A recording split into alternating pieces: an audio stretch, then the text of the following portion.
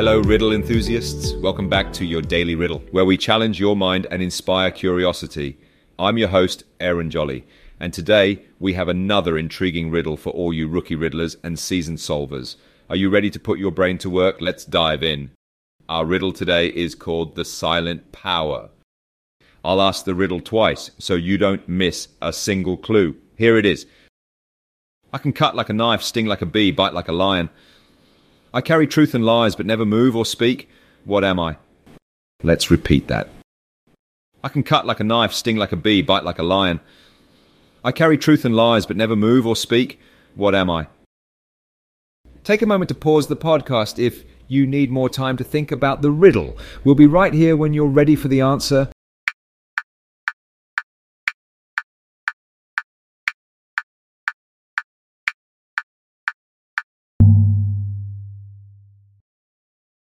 So have you solved the riddle? The answer is words. Words can be powerful and impactful, just like the cutting of a knife or the sting of a bee. They can carry both truth and lies, yet they don't physically move or speak on their own. Here's a quick fact about words you may not know. The Oxford English Dictionary, considered one of the most comprehensive dictionaries in the world, contains over 170,000 words in current use and approximately 47,000 obsolete words.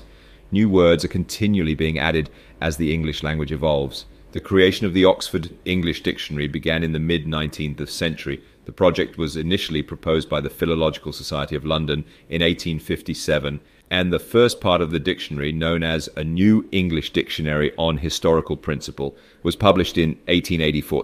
The complete first edition of the dictionary, consisting of 10 volumes, was finally completed in 1928. Since then, the dictionary has been periodically updated with new additions and supplements to reflect the ongoing evolution of the English language. That wraps up today's episode. I hope you enjoyed solving the riddle and learning something new. Don't forget to subscribe and share your daily riddle with your friends and family who appreciate a good brain teaser. Join us again tomorrow for another captivating riddle. Until then, I'm Aaron Jolly, wishing you a day full of discovery and fun.